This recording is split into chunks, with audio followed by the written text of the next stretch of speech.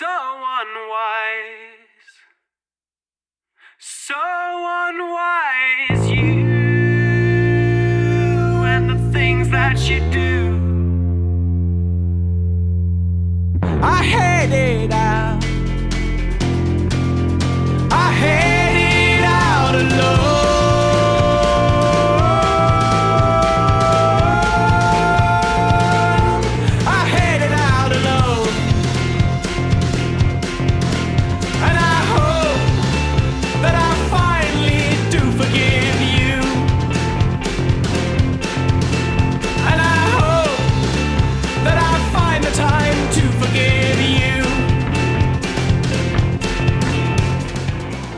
Hello listeners, and welcome to this, the third and final of our individual self-portrait assignment shows.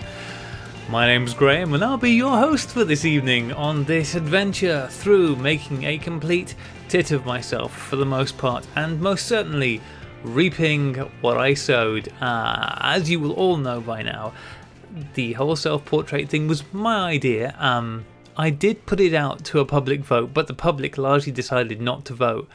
So I thought, well, somebody needs to make a decision here. So I did, because I thought doing self-portraits would be fun.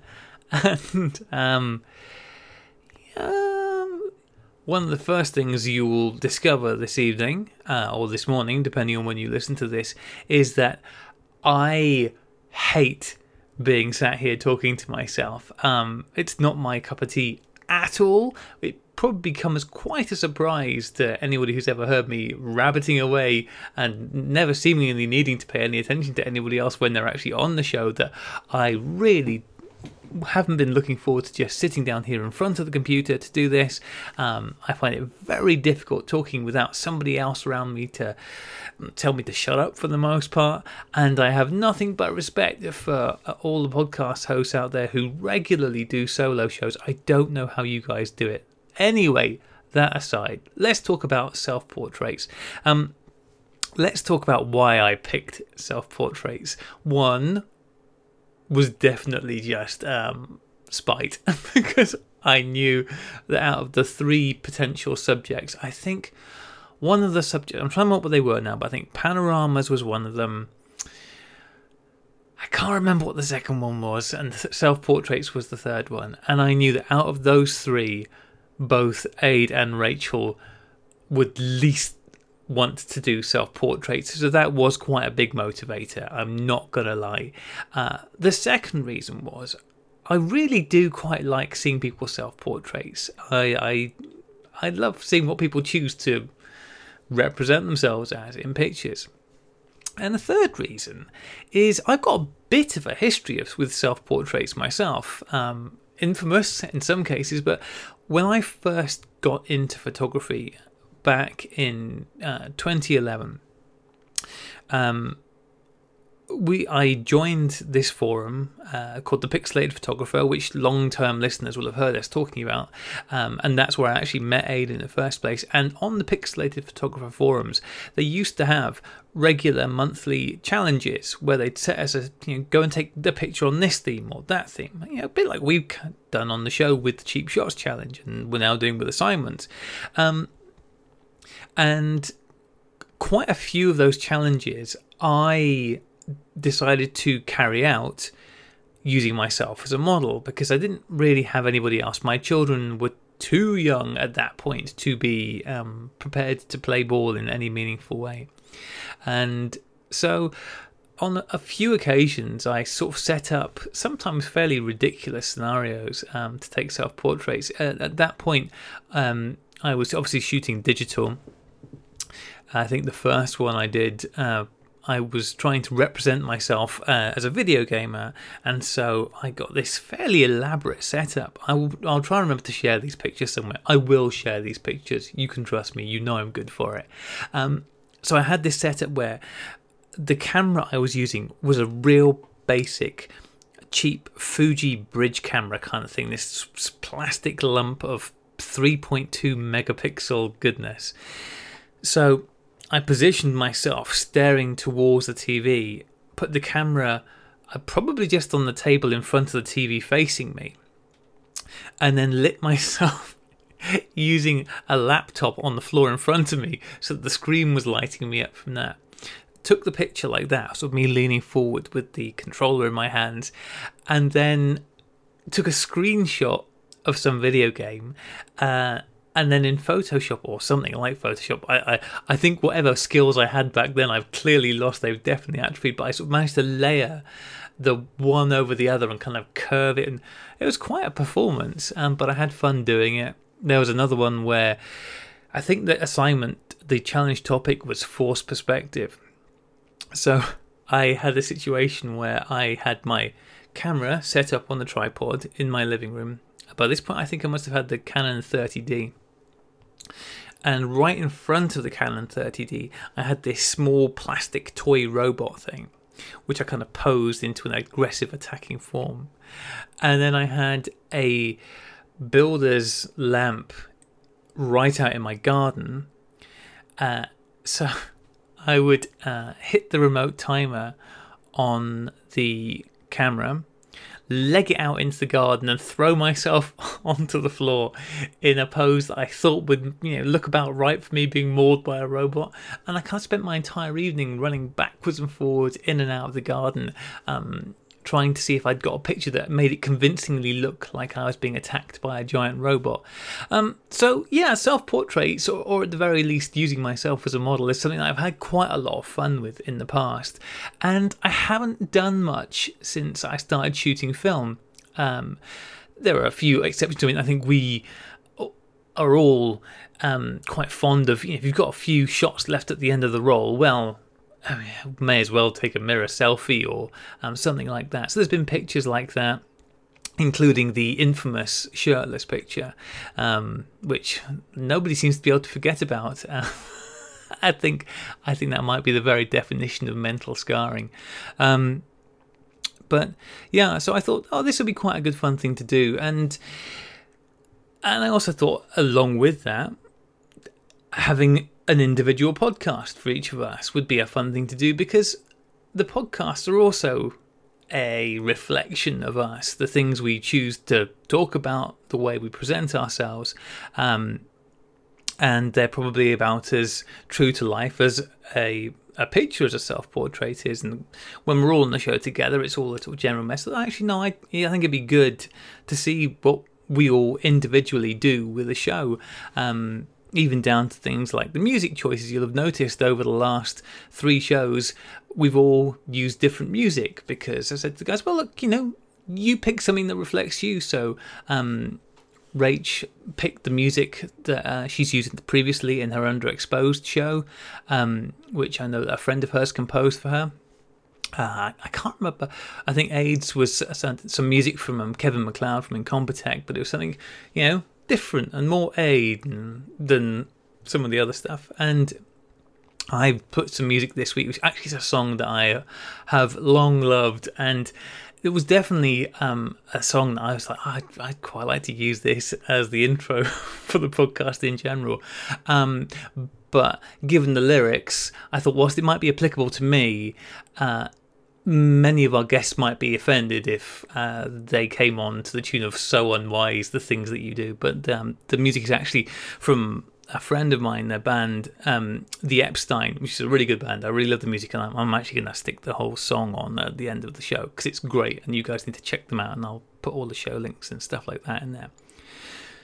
So that's why I picked to do self-portraits, and I thought that I would be buzzing through this. I had so many ideas, people I wanted to talk to, things I wanted to do, and so it's kind of baffling, really. I'm sure you're baffled why you're getting the show a day late, because as I record this, I know that this will be a day late going out, because I'm recording this but pretty much the time I should be putting the show out, and I'm going to be talking to somebody tomorrow, so you can see the problem.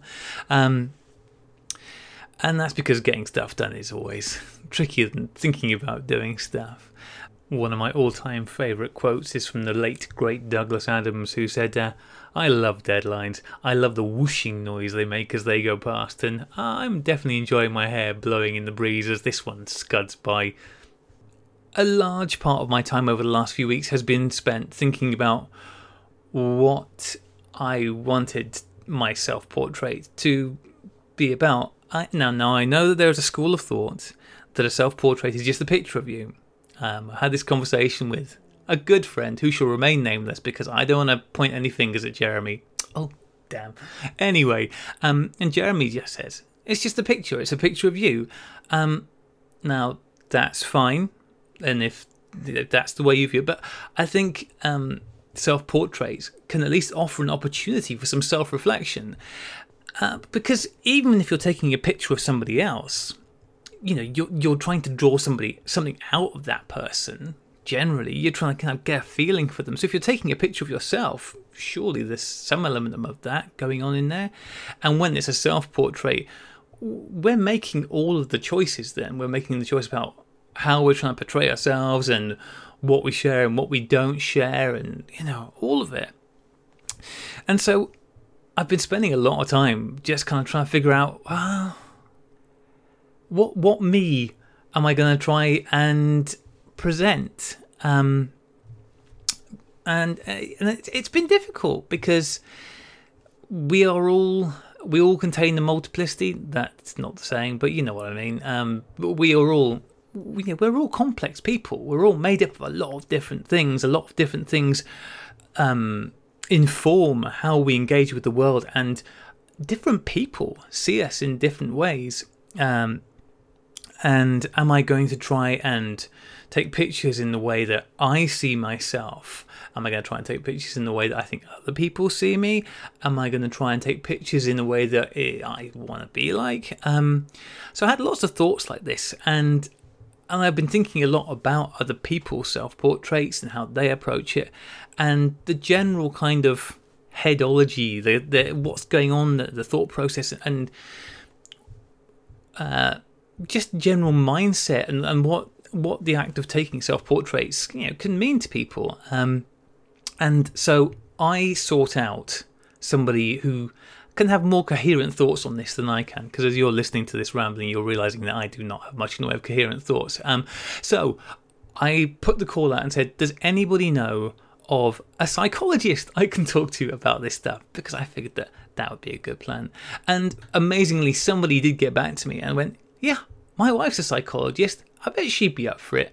So I reached out, and fortunately she was. So the first thing I want to hit you with this evening is a conversation I had with Elizabeth Matijacic. I had a lovely time chatting to Liz. We covered a really diverse range of subjects, from self-image to body issues, mental health, all sorts of stuff.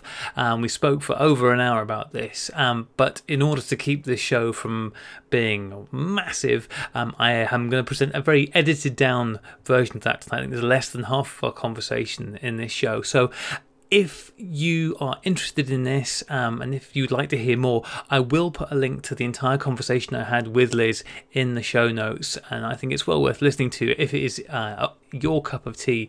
So I'll hand you over now to myself in conversation with Liz.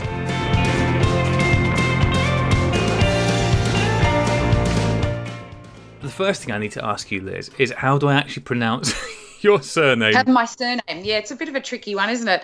It's Matijacic. Matijacic. That is nothing like what I thought it was going to be. Okay.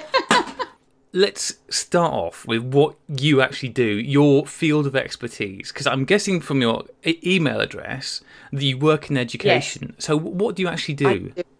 So I'm a counselling psychologist, and I work at a university campus providing counselling to the students.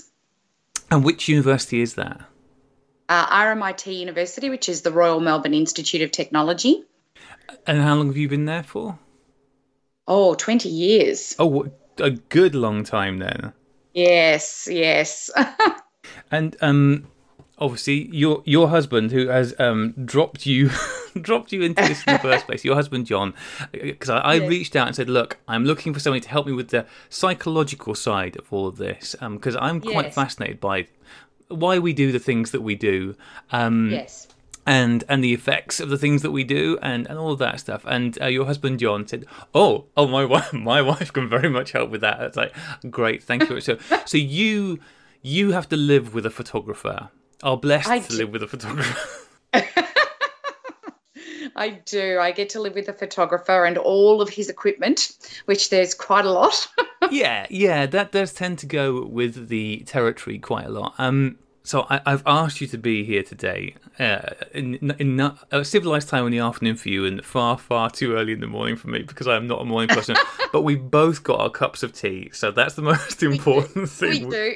We are set at opposite ends of the world, but we've got our cups of tea. Absolutely. Because I wanted to talk to you about self-portraits. Because when I started thinking about this, it really got my brain kicking in a lot of different directions.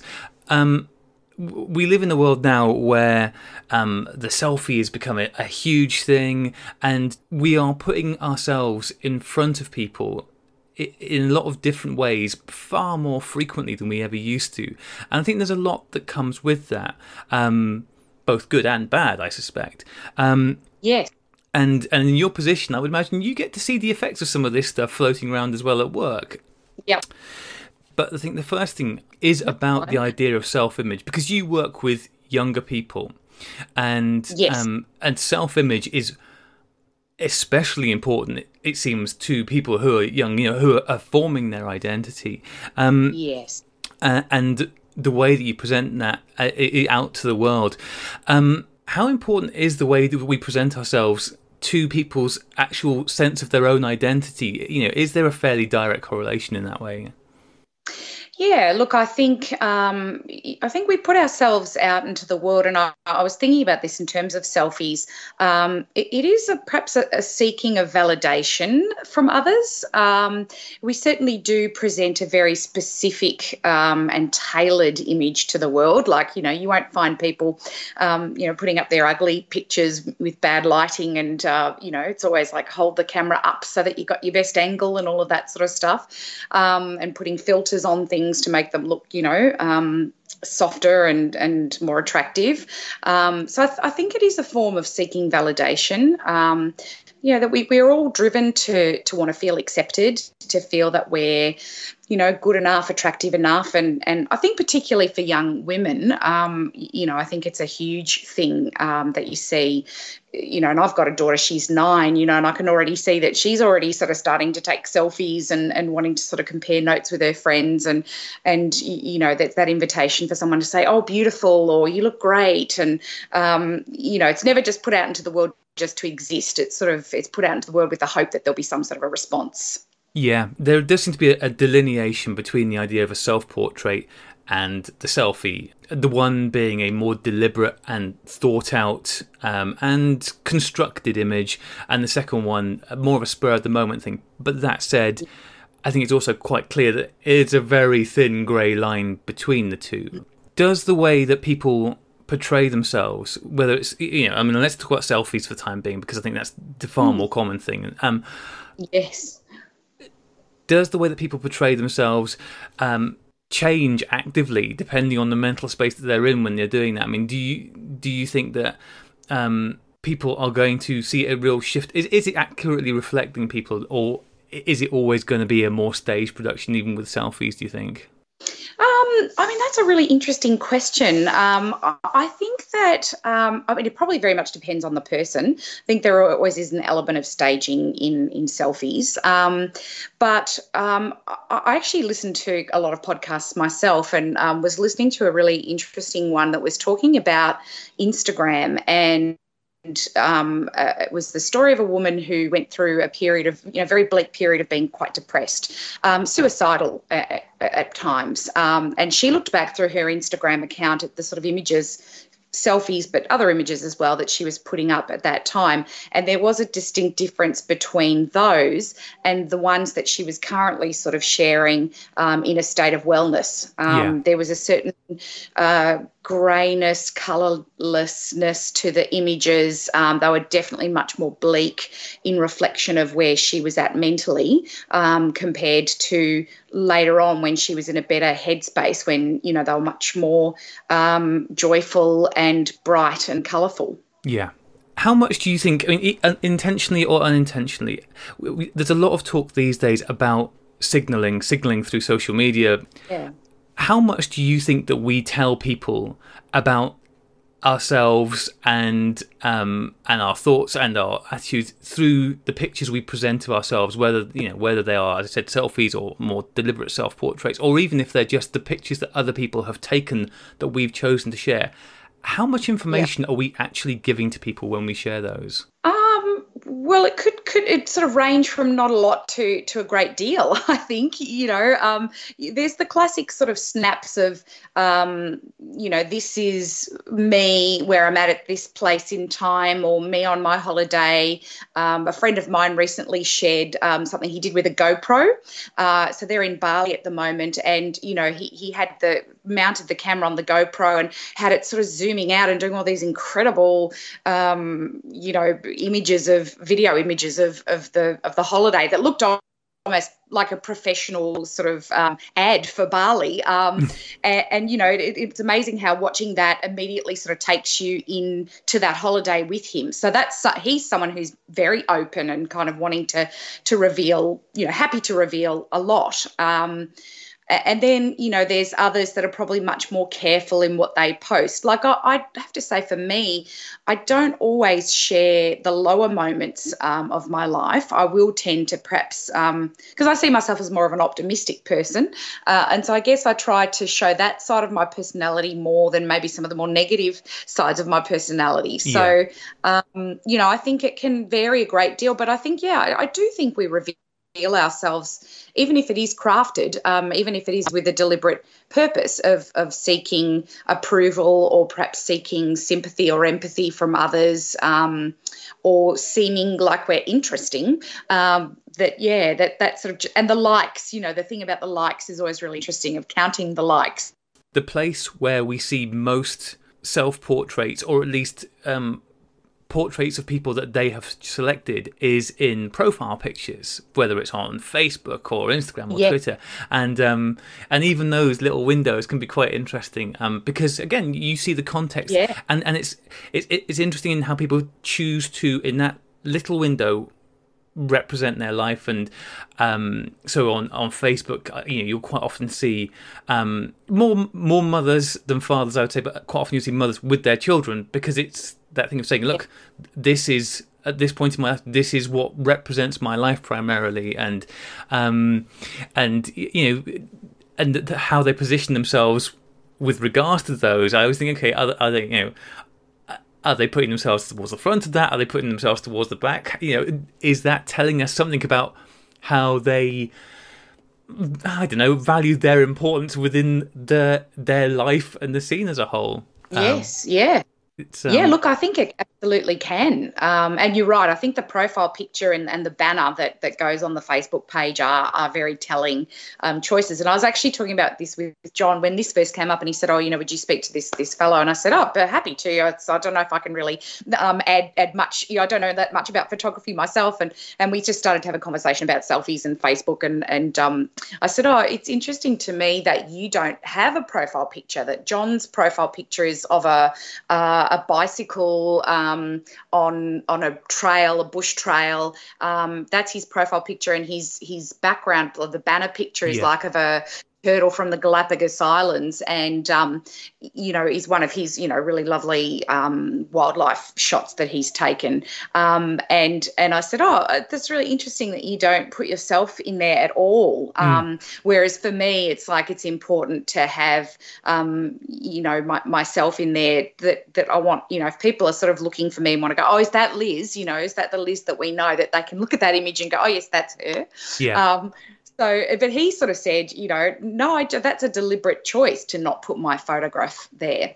That he would rather have the photos sort of speak to his interests and passions. So the first one is, bushwalking and outdoors and all those things that he loves. And the other one, obviously, is the photography and wildlife. So, I think he thinks, rightly so, that's enough to represent him without showing his actual image. Yeah, Rachel, one of my co-hosts, did a show previously on this, and she was talking to an art teacher about this, and the idea that a self-portrait can be, can not include the person itself and just be a representation of the things that are meaningful to that person, and that still gives you a window into that person's life. And that's really interesting that that's what John chose to do, because you're right, and arguably in some ways that's more telling. You can learn more from that about him than you can just from a picture of his face, which perhaps doesn't tell you anything about it.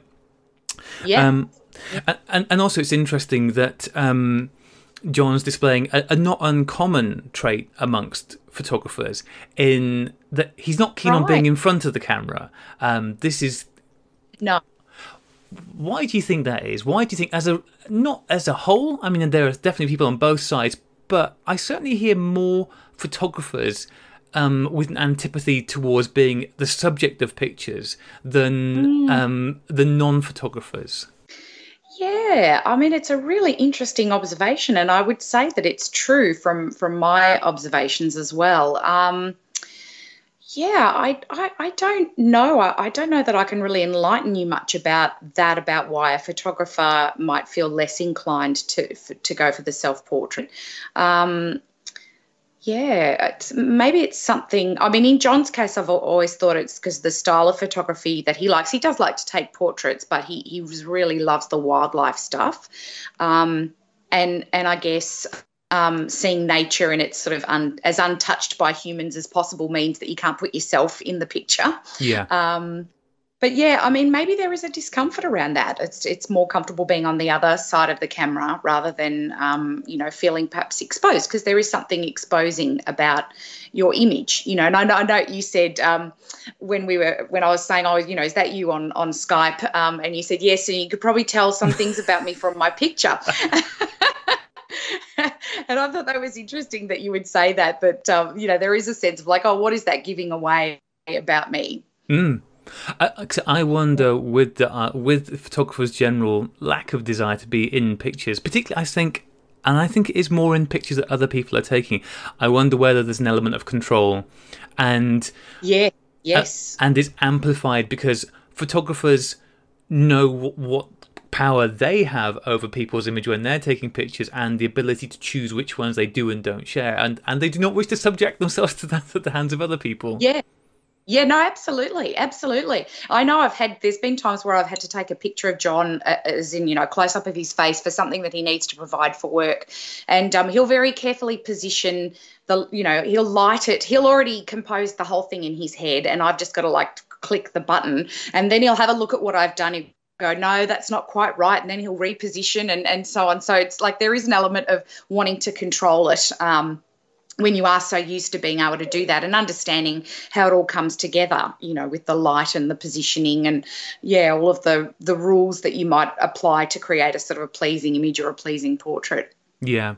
So when it comes to self-portraits, there's a few different ways that there's many different ways that they can be approached. And how constructed or fantastic or representative or real to life can vary hugely. Do you think that exploring your self-image can be a useful thing for people to do? I know that I've spent a lot of time thinking about this the last few days. Is it a useful exercise? Look, I think it can be. One of the things that I see in my work a lot, particularly with young people, but it's really at any age, is that we all have this incredibly bully-like inner critic that likes to list all our flaws ad nauseum in our head and can be more vicious to us, than we would ever be to anybody else. And I think that sometimes, the difficulty in looking at your own image is that you tend to focus on the flaws because of that inner critic. You're seeing it through the filter of that inner critic. Oh gosh, look at the bags under my eyes, or, I've got a double chin there, or, so to be able to sort of have the courage to look at that and perhaps try to see what's good about that could be a really healing, well-being thing to do, but quite challenging, because that inner critic, it's pretty powerful. It's a hard thing to get it to calm down. Yeah. I mean, I know. I'm in my 40s now, and my body is not. I mean, my body. I was starting from a low baseline anyway, and as happens in middle age, everything's kind of just going south, and it's like Yes, I hear you. and so I've been thinking about, okay, if I'm going to take my picture, what do I want? What do I want my picture to reflect? Do I want to be like John's picture, where I want it to reflect the things that I'm interested in? Do I want it to be a picture of just a very direct picture of me? Here I am. Deal with it, everybody. Yes. Like it or not. Here I am, what's and all. Yeah. Yeah. Again, Aid, my other co-host, he was talking to somebody else this week, and his conversations and his direction that he was heading in was creating a more of a fantastic vision of himself, kind of like a I think they were talking about kind of the rock star or the racing car driver, kind of trying to well, you said you're into musical theatre. You want that idea of being somebody that you aren't in real life. Yeah. Yeah. What are the values to these different approaches? I mean, nothing. Your musical theatre actually is really useful here. What's the value to us of getting ourselves out of our skin for a while in the way we portray ourselves to others? Yeah, yeah. Oh, look, I think there's huge value to it. I mean, it's apart from sort of sparking the imagination and allowing ourselves to fantasize about other possibilities or other identities. It's freeing, I think, is what it is. It's very freeing. I can speak about that from a musical theatre point of view of, one of the things I love about playing somebody else is that other person doesn't have the worries and challenges or, difficult things that I might be dealing with. And it's a form of escape.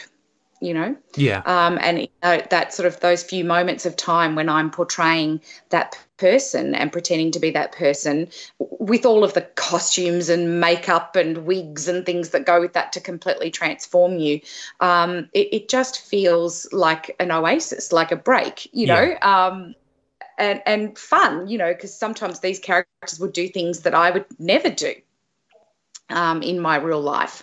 So there's something very freeing about that. And I think it would be the same with, how you might choose to represent yourself in a photo.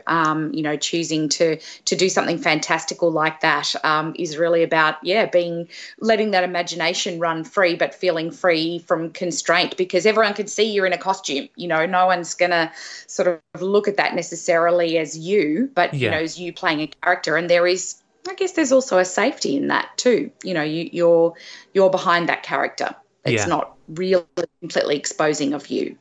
With regards to sort of just general wellness and mental health, one of the things that I've been thinking about, and it's been reflected back listening to my friends going through this process with the self-portraits, is that going through the thing of, particularly doing a self-portrait rather than a selfie, so a more thought out and more considered thing, has, maybe therapeutic isn't quite the right word, but because you are spending time thinking about yourself and who you are and what's important to you, that it does seem to have a kind of a beneficial effect in that you're giving yourself some time and giving yourself some attention in a way that we're not always great at doing in general day-to-day life. We're usually filled with other things, work, other people, children, whatever.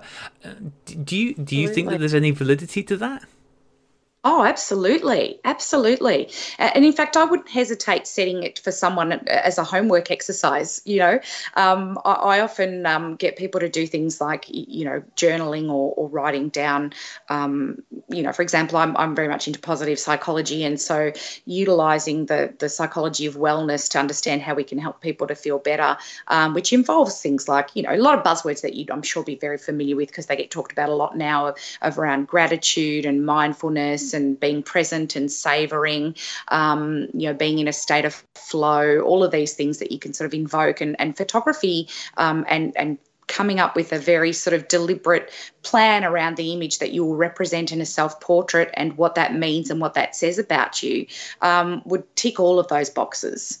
So I absolutely think that would be, a great a great thing to do. In fact, it just reminds me of a friend of mine did something, and I don't know whether it's, again, one of those things that goes around that people do, but it's like it's a 365-day challenge where you're supposed to take a photograph a day for the full year. Yeah. And you know, you have to choose what obviously each daily photograph is going to be, but it keeps you very mindful about what it is that you want to share and what it is that you want to capture about every day.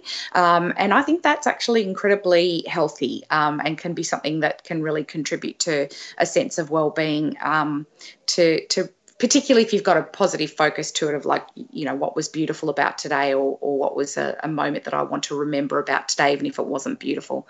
It can be, I think photography is definitely a vehicle to wellness that you could utilise, that could really be tapped and used more.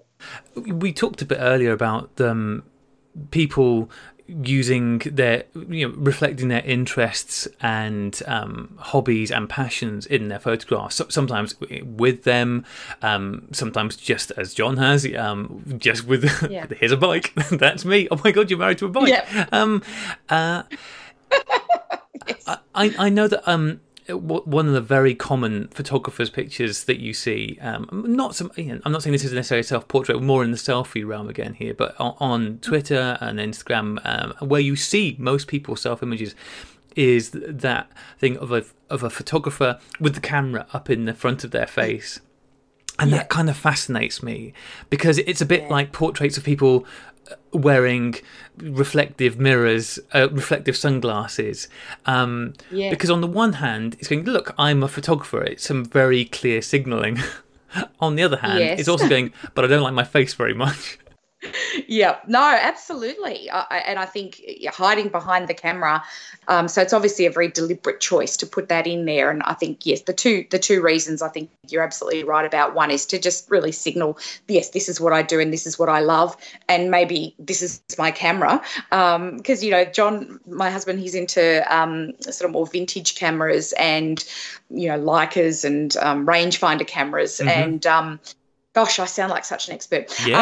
Yeah. So he finds that even if he's using the cameras and out and about, people will stop and go, "Oh, what's that camera?" And that'll start up a whole conversation. And so I think the camera itself can be like a piece of art that could, you know, that you might want to include to sort of not say, "Look at my camera," but in a way, it's sort of, I guess, even the choice of the type of camera that you're using is saying something about you as well. Yeah. So as I mentioned, I've got to do this project. The stupid thing is, this was my idea. Yeah. But the downside of this is that I have to deal with this as well, which I probably should have thought about more. And as I said earlier, I've been thinking about this a lot over the last week about, well, how do I represent myself now? Because I'm a middle-aged person by any definition. I'm 44. I'm 44. Yeah. I'm at an age where I've forgotten how old I am, so I'm definitely middle-aged. Yes. And I think quite a lot of people who are in our audience are, you know, around the same point in their life. A bit, you know, some are a bit younger, some are a bit older, but there's a broad spectrum in the middle, because we are people who have, you know, have got the time and the energy to start to engage with this hobby again. It's how do you represent yourself when you're at a point where, you know, at this age, who are we? You know, I mean, our children are starting to get older. I mean, you said you've got a 9-year-old, and so our role as a, you know, vital care is still important, but it's not as all defining as it once was. And you know, our career paths are well set in, but we've still got half of our entire lives in front of us, all being well. How, if I was to put in front of you, okay, Liz, how would you represent, if you could take any opportunity, how would you like to represent yourself in the way that you're going to put it in front of somebody else? How would you approach that at this point? Yeah, I mean, I think what you're saying is so fascinating, because I'm also, as a middle-aged person, you know, very much think about the fact that so much of your early life is spent in striving towards something, you know, your education, choosing a career, getting established in that career, getting that job that you might really like to do, meeting a partner, perhaps having children, perhaps getting married, perhaps buying a house, all of those major milestones. And then you get to our age and you say, okay, well, we've done those things. What now? The slow fade into obscurity. Yeah, and there's something really, I think, terrifying about that when because it's like we've reached the top of the hill and now we're going down the other side, which is a very depressing thing to think about one's life. So I think it is just like, I guess, our early 20s are a stage of establishing a sense of identity. Maybe middle age and your 40s is another phase of doing that. It's a re-establishing. It's a sort of looking over it and sort of saying who am I exactly, and what do I want what do I want to be known about me. There's a really interesting exercise that there's a form of therapy called acceptance and commitment therapy, or ACT. And one of the exercises that is commonly done with clients is to get them to think about their obituary, which is very gloomy sort of thought. I sometimes reframe it as when you're sitting on your porch and you're a grandparent and you're talking to your grandchildren, what do you want your legacy to be? What would you like said about you? Which is, I think, a really interesting question that can really hone us into what our values are and what's important to us. And it's probably something that's really relevant at this stage of life, to start to think about that. Yeah, that's it. And as you said, what do you want to leave behind? And also, you were talking about the fact that, your early 20s are a time when you look to think about what you want. I mean, maybe the self-portrait is a good place to do this. It's a kind of way of going, okay, what do I want the next 40 years to be? A kind of statement of intent, a putting a flag in the ground, and as you said, going, oh, this is what I am, and this is, this is what I want to be, and this is where things want to go, whether that is through fantastical and wonderful images or whatever it may be, but it can be planting a flag in the ground and going, not done yet. Thank you very much. Yeah, absolutely. I think we need to feel like we're not done yet. Yeah. I think that's important. It may be that we do have to reinvent ourselves, but it's like, we need to set ourselves some new milestones and goals, because there's that striving is that's a healthy thing, I think. Yeah, and I mean, obviously, self-portraiture as an art form has been around for a very, very, very long time. And I was looking at some early works and some paintings and stuff like that, and it's clear that it's been used in very different ways by different people. But it is always telling somebody something, usually intentionally. I mean, I think that maybe with some people less so, but usually there's a fair amount of going, look, here I am, or here I am in how I want you to see me. I was looking at sort of pictures by Frida Kahlo, who was very much using the self-portraiture to kind of reflect how, where she was in her life and her mental feelings, and trying to express that in her self-portraits. And so it can be a very good way of making a statement to the world where sometimes words can't sum up what you want to get out. An image is a very efficient way of saying a lot of things, isn't it? With just that one image, it takes a lot of words to sort of replicate what can be shown in an image. And also there's a extent to which it's also open to interpretation. It's like, how will the viewer perceive this, and what will it bring up in them? Yeah. There's a chance for them to sort of have their own response to that. And Fred's response versus Mary's response might be really different.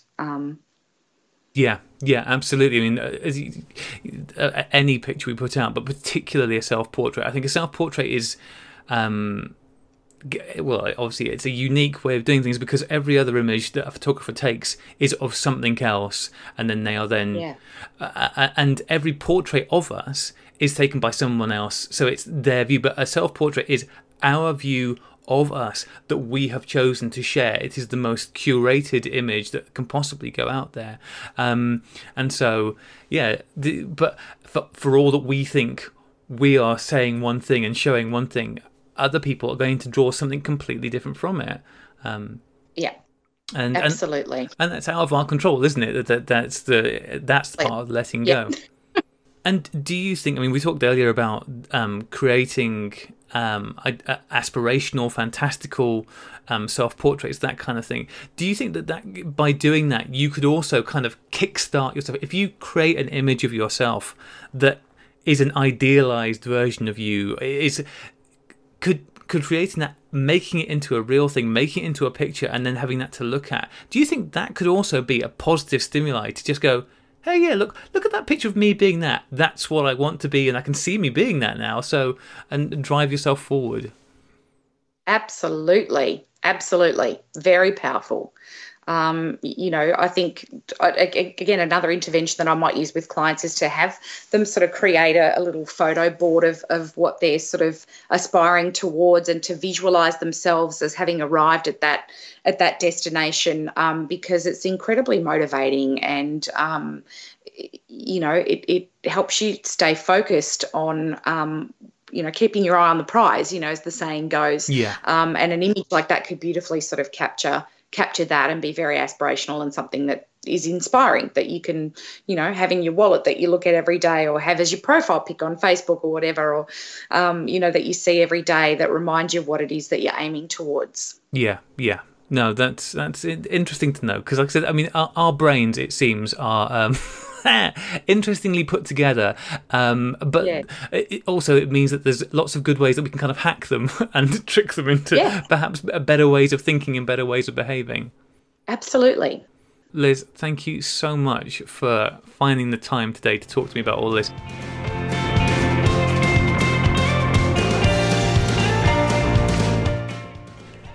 So there you go. I had a lovely time chatting to Liz. I want to say a huge thank you to her and to her husband John for putting me in touch in the first place. As you can probably tell from that conversation, I have quite a bad habit of overthinking things, I think it's fairly safe to say. And by the end of last week, I'd spent the last 4 weeks thinking about self-portraits an awful lot, and not doing and diddly squat. So it got to, I think, Friday, and I thought, I really need to make a start on this thing, which I should have already finished by this point. So I headed, you know what, I'll just run the audio. I headed out alone.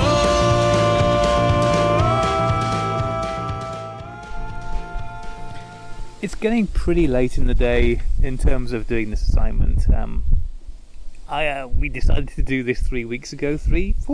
It's been a while anyway since we decided we were going to do it, and I'm supposed to be putting out the podcast this week, and it's Sunday, and I've just tried taking my first picture, which has been an exercise in anything that will go wrong, or at least make things more awkward. So here's what I thought I would do. I thought I would grab a TLR, because 12 frames of 120 is easier to shoot than 35 or 36 frames of 35mm, and I thought that framing it up might be a bit easier and all that stuff. I thought, okay, let's go with 120, let's go with a TLR. I have a few TLRs, so I grabbed my Yashica Mat, a camera I love. Nowhere to screw in the cable release. Neither did the 635. So I grabbed the Lubitel, a camera I am not a big fan of. Now the Lubitel does have somewhere for a cable release, so that's pretty good. However, I did think to check the base of the Lubitel, and because I wasn't sure whether it had somewhere to screw in the tripod. It does, but the tripod size, the screw is an old one, and it is far too big to fit on my tripod. So I finally grabbed the Flexoret, the Meopta Flexoret, which is a camera I've only shot one roll of film through so far, and I found that roll of film when I opened up the camera, I obviously hadn't even got as far as taking it out because it was still sat in there. So I haven't even developed the roll of film from this camera yet. So I don't know whether it works properly or not. But I did some quick tests and it all seems to be fine. And I'm running out of time a bit here. So I grabbed the camera. I grabbed the long cable release. I grabbed a very rubbish tripod, an old cheap lightweight Velbon tripod, for the plain and simple reason that it fits in the box on my motorbike, and I wanted to pop out on the motorbike today because it's quite nice if a bit windy, as you can probably tell, because I also forgot to pick up the woolly hat for the mic, so apologies if this sounds a bit windy. Anyway, chucked all that stuff on the bike and headed up to Minster Lovel Ruins, which is a location I've visited before. I've probably mentioned before on the podcast. It's quite close by, and there's name pretty much gives it away. It's some old ruins. It tends to be quite quiet here in the evening. There's a few people about, but not many. And I guess it's quite a nice place to come and try and get some inspiration and take some pictures. Started getting myself set up and realised that the one thing I had done with the other cameras and hadn't done with the Meopta is look at the bottom of it. Fortunately, it does have a tripod mount.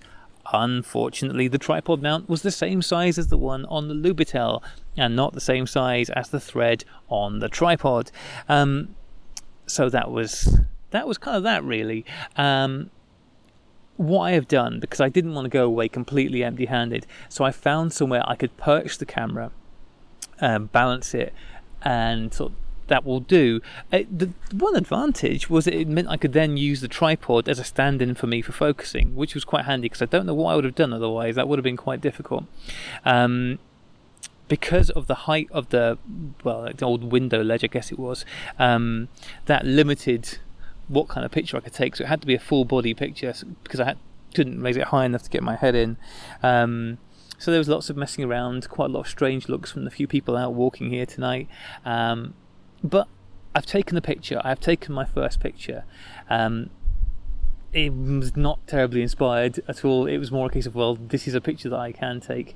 I've got to dash off now because I'm already running late for getting home for my dinner. So it's a start, right? I mean, if nothing else, it's a start.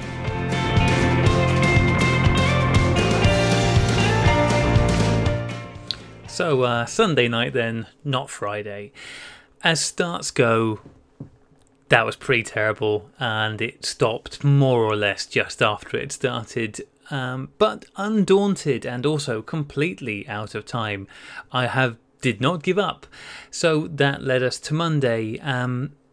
I decided not to continue trying to use the Meopta Flex Ret because that lack of an ability to get it on the tripod really made everything else far more, well, let's say impossible. I have a feeling that somewhere I might have an adapter that can screw into the bottom, but I'm not sure whether the adapter goes from a big screw on the tripod into a small screw into the camera or vice versa. Also, I have no idea where that adapter is, and as I didn't have any more time, I felt that would be a poor use of the non-existent time I did have to go looking for it. So the following evening, I got my stuff together again, and this time I actually had a bit of a plan for what I wanted to do. When I'd headed out the previous evening, I just hoped that getting out the door with the camera would somehow inspire me. You know, that kind of thing, once you start moving, things just fall into place. That didn't happen at all. But Monday night, I actually had something of a plan for what I could do. The good thing was that plan was based around being at home and working from that space and going from there. And I actually wanted to try and use the dark shed. I had ideas about shooting maybe into the dark shed or in front of, and all of that comes with a massive benefit of all of my stuff's at home conveniently, and some other fringe benefits like I can maybe try and develop stuff on the fly. So that leads us on to the next bit of audio, which I'm coming to you live and direct in this piece from aforementioned dark shed. So unwise, you and the things that you do. Welcome to my darkroom for take 2 at trying to do a self-portrait. We are now on the Tuesday. the show normally goes up, I think I may have mentioned before, on a Wednesday evening. And as yet, I not only have no picture, I don't really have a show done yet either. So I guess this is it. This is going to be part of it. I thought I would talk to you from the dark room, and I could go in and sit in front of the computer. I really didn't want to, because I wanted to fill you in on how my second attempt has gone this evening. 120 was a good idea. 12 shots, far easier to get through than 36 shots or even 24 shots. But you know what's even easier to get through than 12 shots? One shot. One shot and done. Large format was clearly the way to go. And so I thought, I'm going to set myself up at home, just use a large format camera, take a picture. How much simpler that will be. Obviously, I didn't want to make it too simple, so in order to give myself a little bit of a challenge, I thought I'll use paper negatives. Actually, no, not even paper negatives. Paper negatives, I mean, they're fun, but again, just too easy. I'm going to try paper direct positive. Now, Ilford direct positive paper is great. It's a lot of fun, and it's notoriously not the easiest stuff to work with. So that's what I thought I would try and take my portrait with. I got home about 6:30, and there was still quite a lot of light then, and it was shining on kind of the right place. But I had to have my dinner and blah, blah, blah. And the light started to go. And so, well, let's just go through the setup that I ended up with. I realised quite quickly that natural light was not going to do the job. I'd already run out of enough natural light to make that work. So, fortunately, I bought this fantastic little set of umbrellas and stands and stuff to use with the flash. So I thought this will be a great chance for me to try doing some lighting. So I got the tripod out, got the camera mounted up on the tripod. This is my Intrepid camera, not Ronald. I wasn't feeling that strong today. I got out the light stand with a bounce reflector, the shiny one on the inside. I'm pretty sure that's a bounce reflector. I then found I think it's the PC sync cable that I plugged into the lens on my Intrepid, which is I think it's a Schneider Kreuznach 150mm, I think. And the other end of that, I plugged into the, I guess the sending end of my very cheap flash triggers. So it's the bit you normally just put on the top of your camera if you're using an SLR, but it also has a port on it you can plug the thing into. I very quickly found when I was testing that was not sending a signal to the flash with any reliability. I don't know why. I don't know whether the problem was with the cable or with the socket on the thing. Anyway, it doesn't matter. It wasn't working. Fortunately, by this point, that problem had kind of solved itself, because the shutter speeds that I was going to work with were essentially infinity almost. So I've got my bulb plunger again, light set up, and my plan was set something like, I don't know, a 1 second shutter speed, which without flash is going to register nothing, but open the shutter and then use my remote release for the flash, just press the button on it, boom, flash, picture, beauty, etc. I did test this. I did do some dry runs with my digital camera, and it seemed to work, because okay, this seems like it will, at least in theory, work. Obviously, my digital camera, I think the lowest ISO that will go down to is ISO 100. So the paper is more like ISO 3, somewhere around there. So what I did was, because the closest I could get was to shut down the aperture on my lens to f16. And try that. The plan being I would then shoot it wide open on my large format camera. So the good thing about this is I'm doing it at home. I've got my darkroom, still no electricity in my darkroom. So what I've had to do to make this functional tonight is I've run a extension lead in from the escape room where I record, and plugged my red light into that. I've got a battery powered LED light for giving me what little light I also can then, and then I've got my tray set up here. So the plan was get it set up, take a picture, bring it straight in, develop it, Admire the beauty, instant photo, job done. Took the first picture, click, fired the flash, and this umbrella was pretty close because I'm a realist. I know I need as much light as I can get. So the flash was pretty close. I thought, okay, let's see how this goes. Brought it in, developed it, totally black. Now, because this is positive paper, if that was negative paper, it would essentially have been totally white because there was just not enough light there hitting it. Because it's positive paper, it was totally black. All right. My flash obviously is nowhere near powerful enough to do that job. But why not just fire the flash more than once? I mean, I'm holding the shutter open anyway. I could just fire it as many times as I want. So, loaded up another sheet of paper. Out I went again and changed the timer to timed. So, squeeze the bulb once, opens up the shutter, and then poof, poof, poof, poof. I think I flashed myself in the face about 5 or 6 times. Brought it back in, developed it. And this is a Canon 480 flash on full power, like I said, about 2 foot away from my face, bouncing into an umbrella thingy. Developed that, and essentially still totally black. That's where we were with that. But I could just make out some writing on my t-shirt. So at least there was a sign that it was kind of working. So not wishing to be a defeatist, I thought one more try. The direct positive paper is not the cheapest paper. I didn't really want to waste it all on what is essentially a very stupid idea. So loaded it up again, went outside, blah, blah, blah. This time I flashed myself 12 times at close range. I moved the flash round to the other side of my face so I could get it even closer and blammed myself square in the eyes 12 times. I've probably done permanent retina damage. Rushed back in, developed it, and it's still super, super dark, but definitely you can make out my face in it. I think my mother could pick me out of that darkness from that picture. So the theory works. Maybe if I did, 25 flashes, something like that, it might work.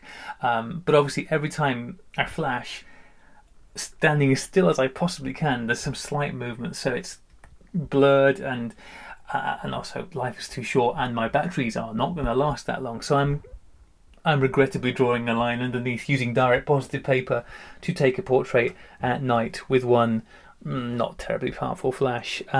It was a great idea, I'm sure you'll all agree, but sadly the execution has let me down. Maybe if I had one of those big powerful studio lamps, maybe that would have worked, but look, I gave it a college try. So I'm trying to decide what to do next. I've got everything set up. I've got the lights outside, I've got the Intrepid camera, the Green Meanie outside. That's all done and ready and set up, so it seems silly to not have a go with some film. I've got some Fomapan, the last of my Fomapan, loaded up, so I've got a few sheets of that. So I think that's what I'm going to try next. I really wanted to be able to take a picture, check and see how it come out, and go again, but I'm not going to be able to do that. So I think I'm going to take a few pictures on the Fomapan. I might develop it tonight. It's getting a bit late. It's gone 10 o'clock. But we'll see. This seemed like such a good idea. Okay, onwards.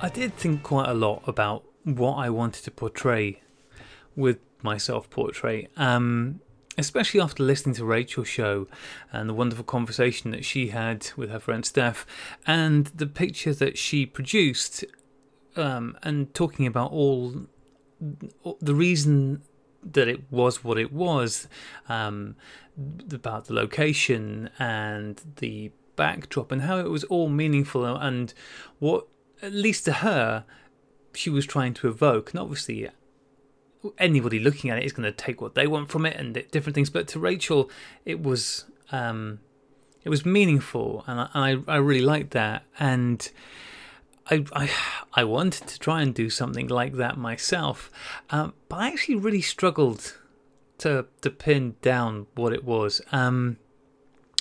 because what I've realised is that sharing is not always the easiest thing to do. Like, to open yourself up to be a very open book is not the easiest thing.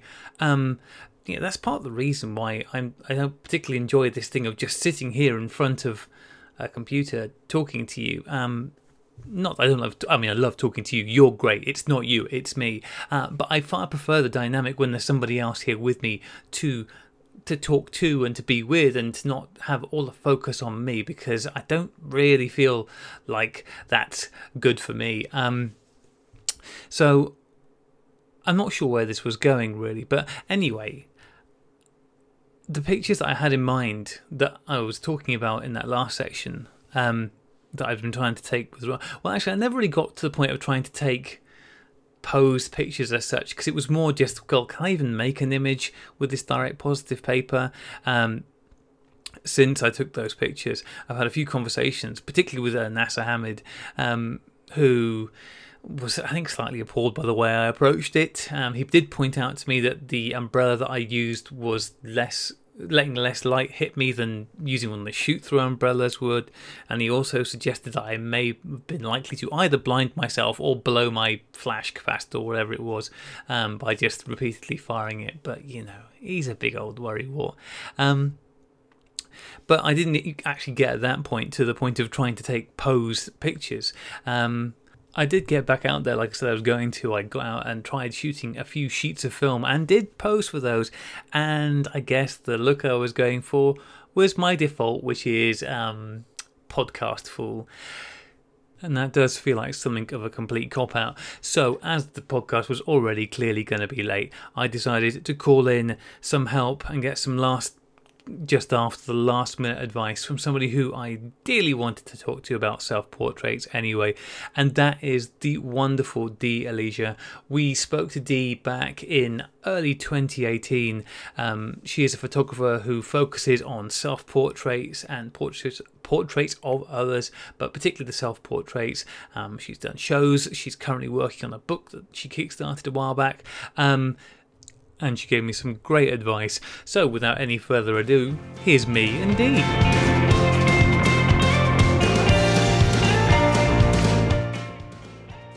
What I wanted to ask you about, Dee, is there's a few things with regards to self-portraits. Some kind of more on the inspiration side and some on the nuts and bolts side, because I have had a go at making some self-portraits now. Yeah. I did a few the other night. And, well, for one thing, I think I overcomplicated the process, which is it's a very me thing to do. And the other thing is that I feel like in terms of the way that I kind of presented myself in them, I took the easy way out. And so, essentially what I did was I kind of pratted around in the pictures and went, well, people think I'm kind of an idiot on the podcast, so I'm just going to present myself as kind of an idiot in these pictures, which is, it's fun and it was a good thing to do, and it was an easy thing to do because being an idiot comes pretty naturally to me. But I wanted to kind of try and push myself beyond that a bit, and I know that you are, by your very nature, you're quite a shy person. Yeah, definitely. And yet you managed to make self-portraits that they certainly don't invoke the shyness. I don't know quite the right way to describe them, but you managed to make impactful self-portraits despite your shyness and despite all that's entailed with putting yourself in front of the camera like that. Yeah. Have you got any advice on either a headspace to get into or a way of approaching it that might help me to make something that maybe I feel is, I don't know, a bit more meaningful as a self-portrait? What I tend to do, when I started it was different because I I never studied photography, so all the cameras that I bought, all the film cameras, the best way for me to learn how to use them was just to use them, and that's why I started shooting myself. What I tend to do is you find a little, like, whatever the setting is that you want to place yourself in, because it's not just you that you have to think about, it's like the background and stuff like that. Yeah. And I shoot a lot of stuff just in my flat at home, so you know, I have a thing for fairy lights and stuff like that. So I tend to just find the little corner, whatever that is I want to shoot in, and then, you know, place myself in it. Yeah. Other than that, I don't really. I think it's important not to get too caught up in. You don't want it to look too overposed or stiff and stuff like that. Most of the self-portraits that I end up liking it tend to be the shots where I'm like, I've got 5 shots left in this roll, what am I going to shoot? And I just quickly shoot those last 5 shots, and they tend to be the ones that I like better than the ones that I sort of set up for whatever reason. But yeah, I just try to have fun when I do it. And I mean, it's like I always say to people, if they saw the pictures that I don't post, you know, I've got tons of like ridiculously bad ones of, you know, my camera falling over with shots being taken and all the cats, you know, the cats photobomb all the time. But if I try to set up self-portraits with them in it, they won't sit, you know. So I've got loads of really, really bad self-portraits.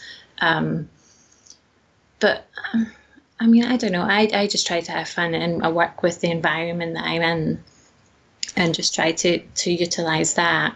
Yeah.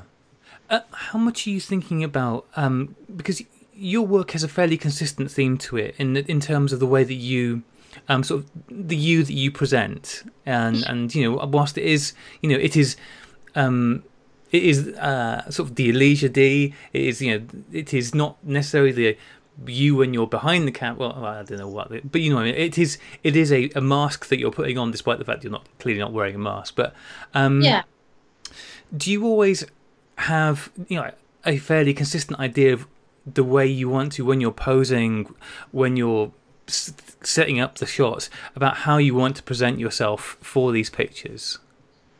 Yeah, I suppose so. Like, because I come from it through modelling, and the way that I mean, I think that's what I liked about shooting self-portraits. You have no control when you're modelling for somebody else, and they present you whatever way that is, and that's what I like, that element of control with how I portray myself in self-portraits. But I don't know, with me, I'm really tall, so most of the time I'm just trying to make sure that I, you know, get all of me in the shot, if that's what I want. You know, I've got loads of head cut off and stuff like that. Yeah. Yes, the technical. The pictures I took the other day, because as I said, I did overcomplicate it, because I thought, well, I shot it on 4x5 with a flash at night, by myself, and so like the basic framing, I'm within the frame on all of the pictures, but I'm definitely just kind of a bit more to the side than I would have liked. It's Yeah, I do that all the time. I sometimes use a cushion, like from, you know, like just a cushion off the chair sometimes to place, you know, when I'm setting up the shot, and I look through it and then, you know, move the cushion and put myself in that position sometimes. But it's harder. I mean, if you're it's easier for me to do that if I'm shooting in the house, whereas if I'm outside, you just don't, you know, you don't know what you're going to get most of the time, unless I've shot some Polaroids, and then I can see what I'm getting and where I am. But yeah. Yeah. Do you have to be in a certain frame of mind to do self-portraits? Is this something you can kind of go, oh yeah, I want to do some work tonight, I'm going to get some, or do you have to be in the right headspace to get what you want out of a session taking pictures? Well, yeah, I went for a period when I lived in my last apartment, which was about 2 years ago, where I for like a whole year, I shot nearly every week, at least once a week. And I had a thing about going out to shoot at night. So yeah, I definitely don't. I have to be in the mood to do it, and that sort of project was really fun to do because it was just going out at like 4 or 5 in the morning and finding places to shoot. And I mean, I've not shot a roll of self-portraits in ages. I think I did some in the run-up to Christmas, so it's been a while. And I miss doing it because I think you have to get better at it. You have to keep practicing, don't you? So you have to just keep taking photographs. But yeah, I don't just. Yeah, I definitely have to be in the mood. Sometimes it's just that I bought something new. I have a thing for props and stuff. Yeah. Which is just happens to be things that I have in my apartment. And I think my work a lot of the time is just about showing people things I like. So sometimes I just sort of shoehorn, Twin Peaks pictures and stuff like that, and it's like just showing people the sort of things that you're into. Yeah. So if I bought something like that, then I'd be like, oh, I need to take a picture with that. So yeah. How long have you been doing the self-portraits for now, Dee? Because I got ahead like a sieve and I can't remember. It must be 8 years, maybe. Yeah. So that's a good long time. Yeah, because that's a long time. But my early ones were when I was still modelling, and they weren't. There's probably a couple of them floating around somewhere on Tumblr, but yeah. Can you see when you look at them? Because I'm kind of fascinated by whether or not you look at the last 8 years worth, or at least the ones you've got still with you, and do you see much of a transition? Do you see changes, not either within yourself, just physically, is that being documented, or in the way that you are choosing to portray yourself over the years? Has that shifted, or is it because it's like, no, this is the Dee in front of the camera, it's fairly stable? I don't know. I've never really thought about that. I think my work's changed with the more I've learned, I think, in the different cameras that I've got and the different films that I've sort of used and stuff. I'd say my work probably used to be a lot more basic, whereas now I think in terms of what would be in the picture, it would usually just be portraits and stuff that I would do, whereas now I very much, it's more me in different environments and lots of other stuff going on. I mean, there's still loads that I want to do with self-portraits. So it's quite weird to think that I've been doing it 8 years because I still feel like I've got nowhere near what I want to shoot in self-portraiture. But yeah, my early stuff is probably a bit, maybe a bit gloomy when I look at it now, whereas now my stuff I think is a lot more colourful and bright and happy and whatever. So yeah, I think I've changed in that way, maybe. And I mean, is that a reflection of just where you are in your life now? Is it, or is it just a change in aesthetic tastes over the time, do you think? No, I think it's just things that have changed in my life, through the years and moving and being in a better place and a happier place and stuff like that.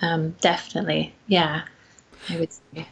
I mean, when you're taking your pictures, because I chatted with a psychologist the other day, and it was fantastic. Liz was wonderful, and the thing that I find fascinating about self-portraits is that they are the most controlled way we can present an image of ourselves. I mean, we literally, everything is under our control, and so we get to make all the choices about what we share and what we don't share. With your pictures, do you have an idea of what you want people to take away from them when they look at them? Or are you trying to keep, leave it very ambiguous and leave people up to draw what they want from your pictures? A bit of both, I think. I mean, I've done some sort of little projects that have like a sort of meaning behind them and a story, and sometimes I've written about that. But then also, I think I like to leave, up to the viewer to decide what's going on in it, because sometimes I find that that's what's quite difficult about photography in general. It sometimes feels like if your images don't have like a big meaning behind them, and it has to be some deep thing, particularly as a female photographer. I get a little frustrated by that. Whereas sometimes I think, why can't I just be taking pictures because they're pretty pictures, you know? Yeah. So yeah, I think a bit of both. What is it? Because you were saying that you don't feel like, even after 8 years of doing this, there's still so much more that you want to do. What is it about the self-portrait, and where is it you want to go with it? What are the things that you're still excited to explore with it? Well, I've got a project that I know I'm going to start on once I finish my book stuff, which is a real sort of thing to do with my childhood, and that's going to be more. That's going to challenge me, because I think I'm going to have to build some sort of like sets for it and stuff like that, rather than just working with stuff in the house or outside, which I haven't done before, because I really want to challenge myself with that. That sounds really exciting. So sort of taking very sort of staged scenes for you to put yourself in. Yeah, it's basically like things from my childhood. So rooms and things that I remember from my childhood. I mean, they're obviously not going to look exactly like they were back then, but sort of things like that I want to place myself in, but now as an adult. So yeah, that'll be new for me, because I've never done that sort of stuff. That sounds like a really exciting project to undertake. It sounds as though there's going to be lots of problem solving involved in it, which can always be quite good fun. Yeah, and my plan is to sort of try and I have a thing about whenever I've got new pictures, I just want to post them because I just love having new pictures. Whereas with this, I'm going to try and stop myself from doing that until I've completed it, you know, and see if I can do that. Just hold them back and then release it as like a completed project. That's the plan. So yeah. Well, you've got quite a lot of experience now with having your work shown, and you're working on the getting the book out at the moment. Has that influenced? I mean, well, clearly it has from what you're saying. The way you're now approaching work going forwards, in the way that you disseminate that out there. Yeah, I mean, I've taken a step back with the sort of submitting my work to places, because sometimes I don't know. I think you can be a little harsh on yourself if your work doesn't get accepted somewhere.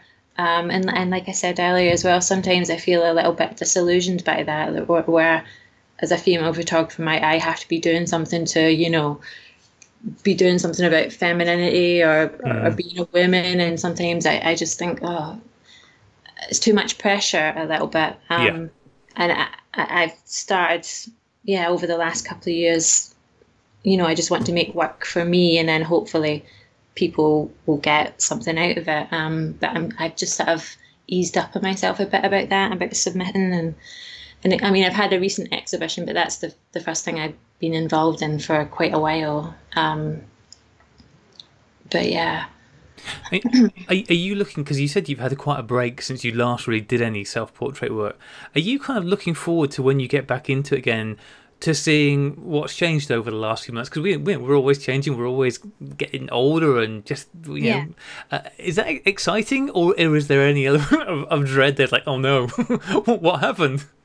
Yeah, I mean, it's like I said, I think if you're not constantly taking pictures, you're not learning, are you? You need to, like, I sometimes, I mean, I started to take photos and stuff. I was on holiday recently and I did some pictures with my friend on holiday, but yeah, it'll be interesting to set my camera up, and I'm saving for like a large format camera for this other project, so it'll be trying to use completely new equipment again, which but I find stuff like that quite exciting.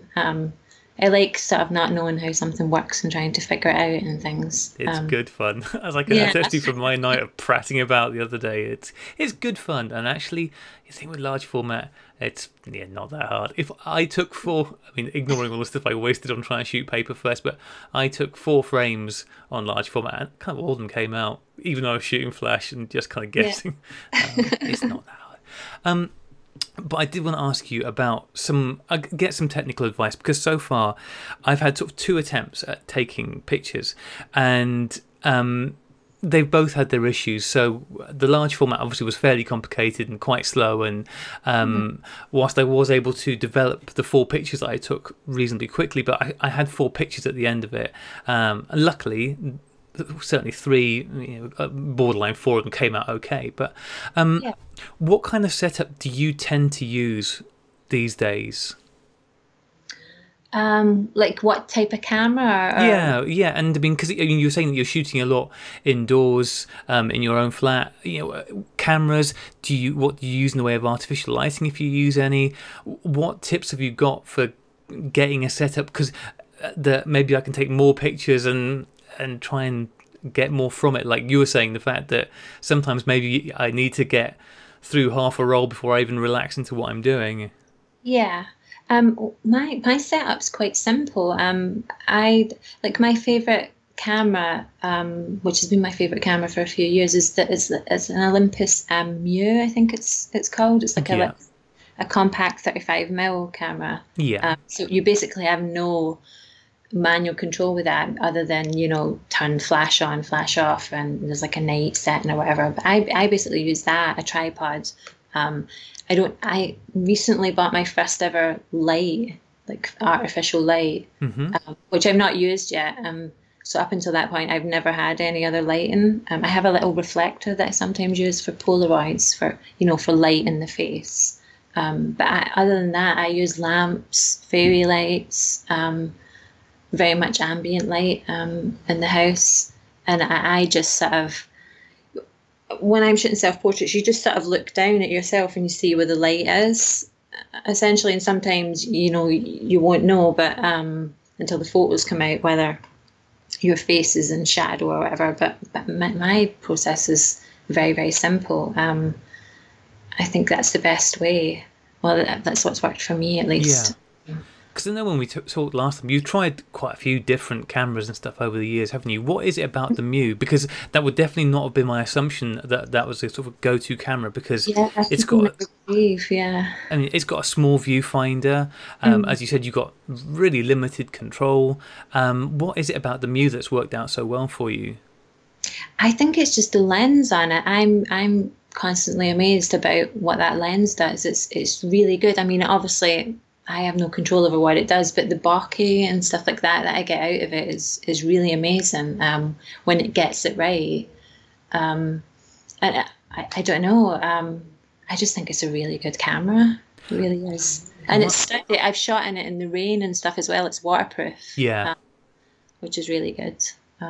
How do you deal with the focusing on that? Because it's an autofocus camera, but you can't focus it on yourself because you're not there. So how do you deal with that side of things? I don't know. You just you just hope it gets you.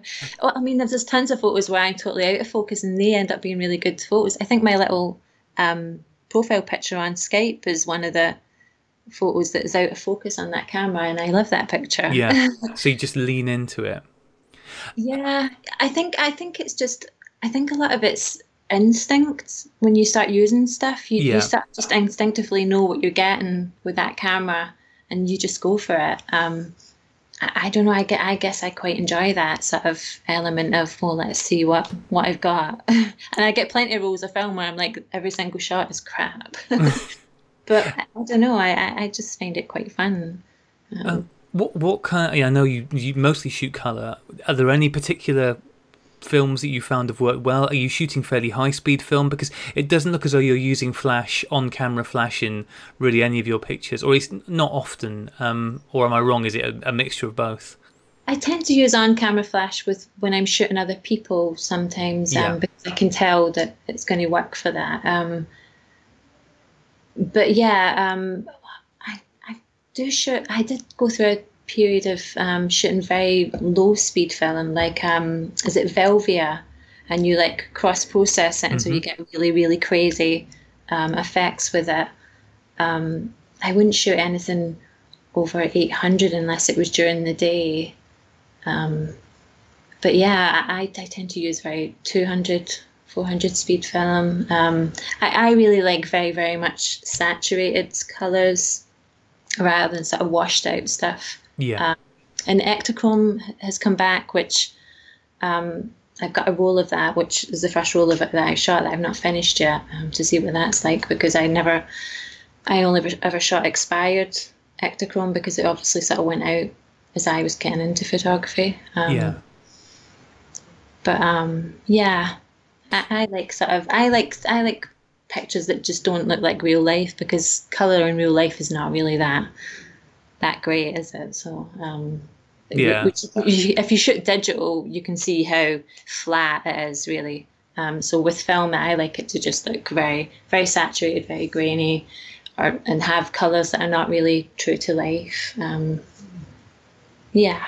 Yeah, and you're using the self-timer on the camera, so that means you're Yeah, it's like 12 seconds, I 12 think. seconds, Yeah. so quite a lot of dashing backwards and forwards and kind of throwing yourself. Do you...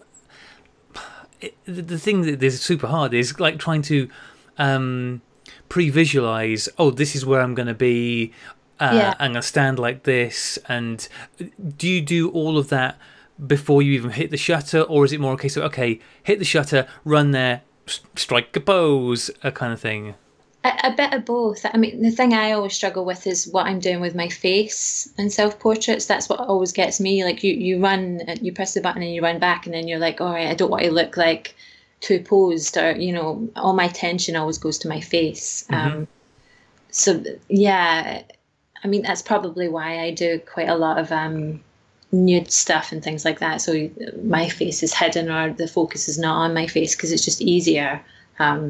Because I do struggle with what to do with my face. That's such a bizarre way. I mean, I completely understand, but the fact that your sort of solution to, I feel self-conscious about my face, so I'm just going to pose nude because that will distract people's attention from my face. The thing is with clothes though as well. Like I have loads of cool clothes, and if I was modelling, I'd have loads of stuff to shoot in. But the thing with clothes is there's a whole other problem. Then you get, like, sometimes the clothes sort of just sit uncomfortably, or you know, straps are sort of not, you know, sitting the right way and stuff. So it's just always been easier for me to be like, I'll just be naked. Yeah. People must think that I just love running around naked, and I don't. I would not like get naked in front of people, but You've just disappointed a lot of people, I'm sure, Dean. But it's not. I mean, I'm completely self-conscious about stuff like that. But in photos, I don't know. I don't really have a shyness about it. It's just easier, I guess, to just do that. Do you feel like a disassociation with the pictures that you've taken? Do you look at the pictures and go, oh, that's a picture of the model that I was shooting, you know, or when? I mean, I suppose you must do, because you said you're quite a shy person, but you must be able to, in some way, separate that part of your brain from the part that is quite comfortable doing this and sharing it then. Yeah. I mean, I think I'm just exploring stuff and exploring myself with self-portraits. So, I mean, I don't really think about it too much. Yeah. When it comes to clothes, I think that the problem you're describing, if anything, it's maybe worse for men, because the options for men are so limited in terms of wardrobe. Because I mean, have you got, obviously probably more from being behind the camera than in front of, because you're not a man, but have you got any suggestions for approaching, bearing in mind that anybody who has to see this portrait probably will not be thrilled if I get naked, although I did take a shirtless just because, you know, you've got to upset the listeners somehow. But any tips for if you're going to wear clothes for this kind of thing, if you're going to force yourself to wear clothes, what is a good idea to go for in things that are more likely to work well? Well, I think you can go either way. You could go the jeans and vest or t-shirt thing is one of the things that Faye and I do quite a lot, because it's a very simple thing. Particularly if you're shooting outside and there's a lot going on in the background, then wearing something very simple. But then we also do the opposite of that. We've got a thing about sequins and stuff like that, because that's very good for, you know, light to bounce off it. Yeah. So it depends if you've got, I mean, it's like I said, I buy stuff sometimes specifically because I think, ooh, that'll look really good in a shoot. And then I never shoot it. So I just have racks of like sequin stuff, which I do wear, you know, but I never take pictures in.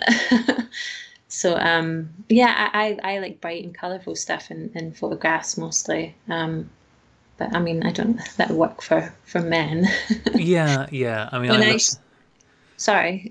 no, I was going to say, I look at my wardrobe and go, well, this is just a disaster. This is at best functional in that it covers my body, and none of it is appealing to look at. I mean, it's a tricky problem. Yeah, men's clothing, or at least the stuff that I have, it's not great. Any other last tips you can give me, or anybody else who wants to have a go at making a self-portrait, and maybe somebody who doesn't feel comfortable or confident making a self-portrait, or just any good starter tips for us? Well, I would say just try to have fun with it, like, and don't be hard on yourself when they don't work out, because like I said, I have tons of pictures that don't work out. At the end of the day, it's not like you're shooting another person, and if I shot a model and then had to message them and said, well, this roll of film didn't come out, it's only you that's seeing it, so it doesn't matter if it doesn't work out. But I would just try to focus on, I mean, if you don't like showing your face, I mean, you could do the nude thing like I did. That is the only option. If you don't like showing your face, we do insist you remove all your clothes. Oh, well, I suppose you don't necessarily have to do that. You could do it sort of like Ren Hang thing. He used all sort of weird stuff where he'd cover people's heads with clothing and things like that, wouldn't he? But yeah, I just think it's important to have fun with it, and there's no point if you're not enjoying taking the photographs. Yeah, and I think the thing you said is absolutely right, in that one, obviously just have fun with it, but also these are self-portraits, and so you can be, if you want, the only person who ever sees these pictures. Yeah, exactly. I've got hundreds of pictures that no one's ever seen of me. yeah, so you have total control over it. Thank you so much for all your help and advice, Dee. Whether it'll ever get a decent self-portrait out of me is anyone's guess, but I'm sure you will. It's like if I sent you my early ones, they're terrible. So we all start somewhere with it.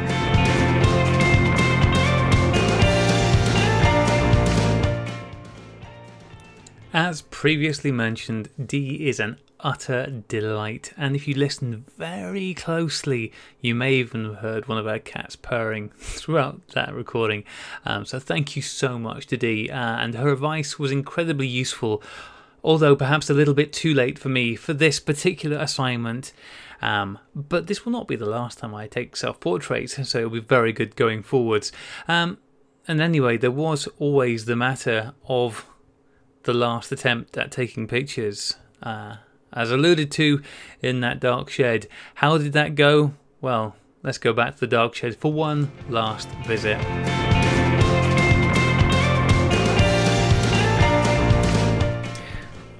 You join me now as I gently rock some, hopefully, pictures in the fixer. I thought I'd have a quick catch up here. So this is still the same evening as the previous evening when I was trying to take pictures on direct positive paper. I did give up on that as a not very good idea and decided to shoot a few frames of FOMA 100, which I had already loaded up, because, like I said, the setup was all out there. It would be crazy not to try and do something. The time is now, let's have a quick look. Yeah, it's 5 to 12 now, and I'm developing these negatives because I'm impatient. The fact that it got so late means that I probably got quite a lot more careless with taking the pictures, and I didn't exactly start out at a high bar, so whether any of these will have come out, I don't know. So these are 4x5 sheets. I'm developing these using a Patterson orbital tank. So this is a light tight tank which was originally made for making colour prints, for developing colour prints at home. And it's ideal for doing 4x5 negs or one 8x10 neg. The only thing I had to do with it was I had to put a bit of goopy spots at the bottom. I think I used some silicone sealant, just little spots, so that the negatives didn't sit completely flat on the bottom of it. Otherwise, they can stick to it, and then the developer can't move all around. But I got it as part of a load of stuff I got when I bought my enlarger a few years ago, and it's been hugely useful. It's nice and easy to use. It's very easy to load. I don't use the rotatey bit with it. I just rock it by hand, it's just like a covered tray basically. So that's great, super easy to work with. And the developer I'm using is the wonderful Fomadon LQN, because I got some of that. But this is the fresh stuff, not the completely fragged stuff that I tried using the other week. It clearly is not a developer that you want to leave for very long once it's opened. I think I opened the bottle, it can't have been that many weeks ago when I was last doing some 4x5 sheets. Came back to it, and it had turned a very dark colour. It's a clear developer when it's fresh and turns very dark when it's not. And I tried developing one sheet that I knew was pretty screwed anyway, and it did not even bring up an image. So it was worth a try. But I did then bin it, even I know when to draw a line. I'm kind of hoping I got something from this. I did my best to try and focus. I did my best with the lights, but I'm not very good with the lights at the best of time. So yeah, we will see. Where are we at now? So that's probably had enough time. Okay, right, I'm going to put this down here. Okay, sit there. Right, I'm going to stop that timer. Do I want to stop it? Yes. I use anybody who's doing only home developing. This is an app I would highly recommend. This is the cop off if it makes it back out. The Film Developer app on Android. Super useful. Anybody who's developing at home, I cannot recommend. So this has been fixed now. I haven't washed it yet, but I just want to let me, because I'm in my dark shed still. I'm putting a glove so I can lift one of these out without actually rinsing them yet, and just see if I can hold it to the light and confirm or deny whether we have any pictures on here. Let's have a look.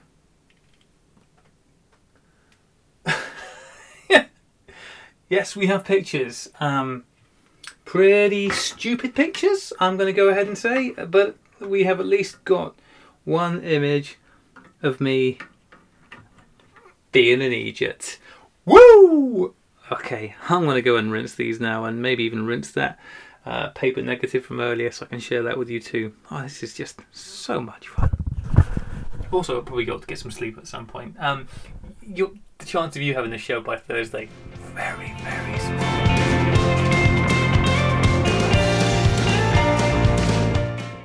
Woo indeed, listeners. I got some pictures.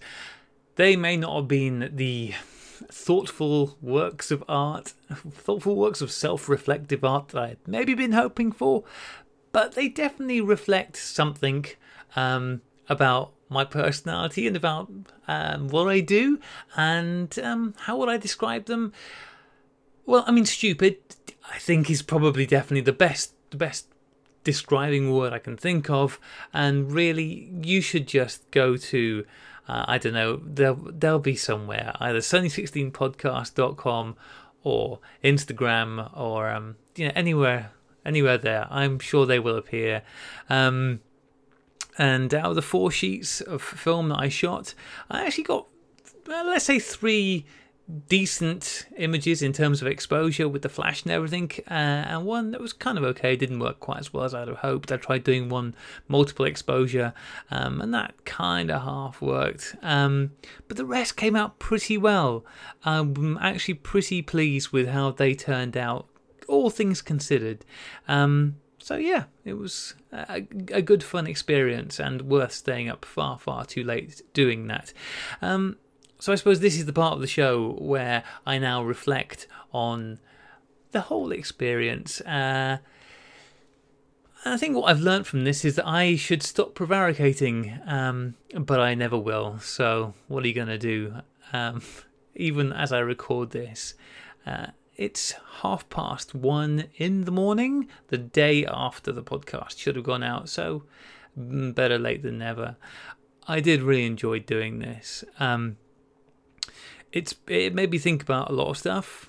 It made me try doing something which I used to do quite frequently. I used to have, as I mentioned earlier in the show, I used to quite enjoy using myself as a model to really play around in a way that you can't do with other people. You know, it's even if you've got family who you can bully into being models for you, there's no way they'll tolerate the kind of nonsense and have the patience for the kind of stuff that we want to do as photographers sometimes. So being able to use yourself as a model is just, it's a great fun thing to do.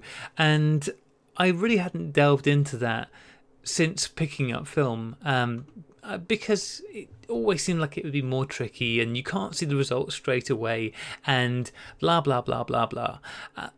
But if I can have fun and get decent results taking pictures on large format at night with off-camera flash, I'm pretty sure we can all get there with whatever we're using. So I think that's been the real highlight for me, is just picking up something. And there's so many ideas buzzing around in my head now of other things that I want to do, and I certainly want to take Dee's advice and get out there with some different cameras. Get out there with the 35mm. I've got, I know I've got cameras out there with self-timers on. I think do some more stuff with flash as well. I've got all these lights and I've used them like twice now, so I guess that's pretty good. As for the experience of making the podcast, will I choose to do this on my own? Will I be suggesting we make solo shows again in the future? I think that's probably a hard pass for a multitude of reasons. The first one is that I clearly can't be trusted to make a solo show because it will not go out on time and I will leave it all far too late. So there's that. Also, I just really don't enjoy this whole sitting, talking to the computer kind of thing. And my control freak brain means I end up kind of going back and editing and chopping and re-recording probably far more than I should do. I should just let it go and let it relax, but I can't, because that's me. And just like with the self-portrait, I want to be in control. With the show, I want to be in control as well, in a way that I don't find a problem when I'm with somebody else. So I'm going to stick in future to only recording with my Bezer buddies, with Rach and Aid, and I can't wait till next week, till we are all hooked back up again. I hope, listeners, that between Rachel's show and Aid's show and what we've done this evening, that it has given you the confidence, maybe inspired you to give this a go yourself. It's just a fun thing to do. And as we said with Dee, the great thing is that if they turn out terribly, you can be the only one that ever sees them. You've got literally nothing to lose by having a go at this. And, if nothing else, just make them silly. We can all be silly. And like I said, that's ultimately what I ended up doing. And it can just be a fun way to pass some time. And I really hope you do give it a try. Next week, we are going to be catching up, the three of us, and chatting about how things went, and hopefully we're going to have some audio from people who have also tried it out. I know we've also already got something from Hillary, and Matthew Joseph has sent us something in, and we'd love some more. So either send us in an audio recording or write to us at sunny16podcast.com and tell us your experiences with it. Or if you really don't have an absolute phobia of making a self-portrait, write in and tell us why, because that would be interesting to hear too. I think that does it. I definitely think that does it.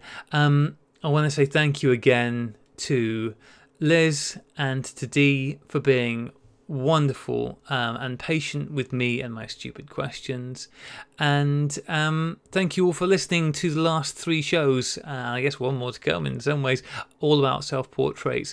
I hope you have enjoyed them. I hope you got something from them. This is a new thing that we're trying.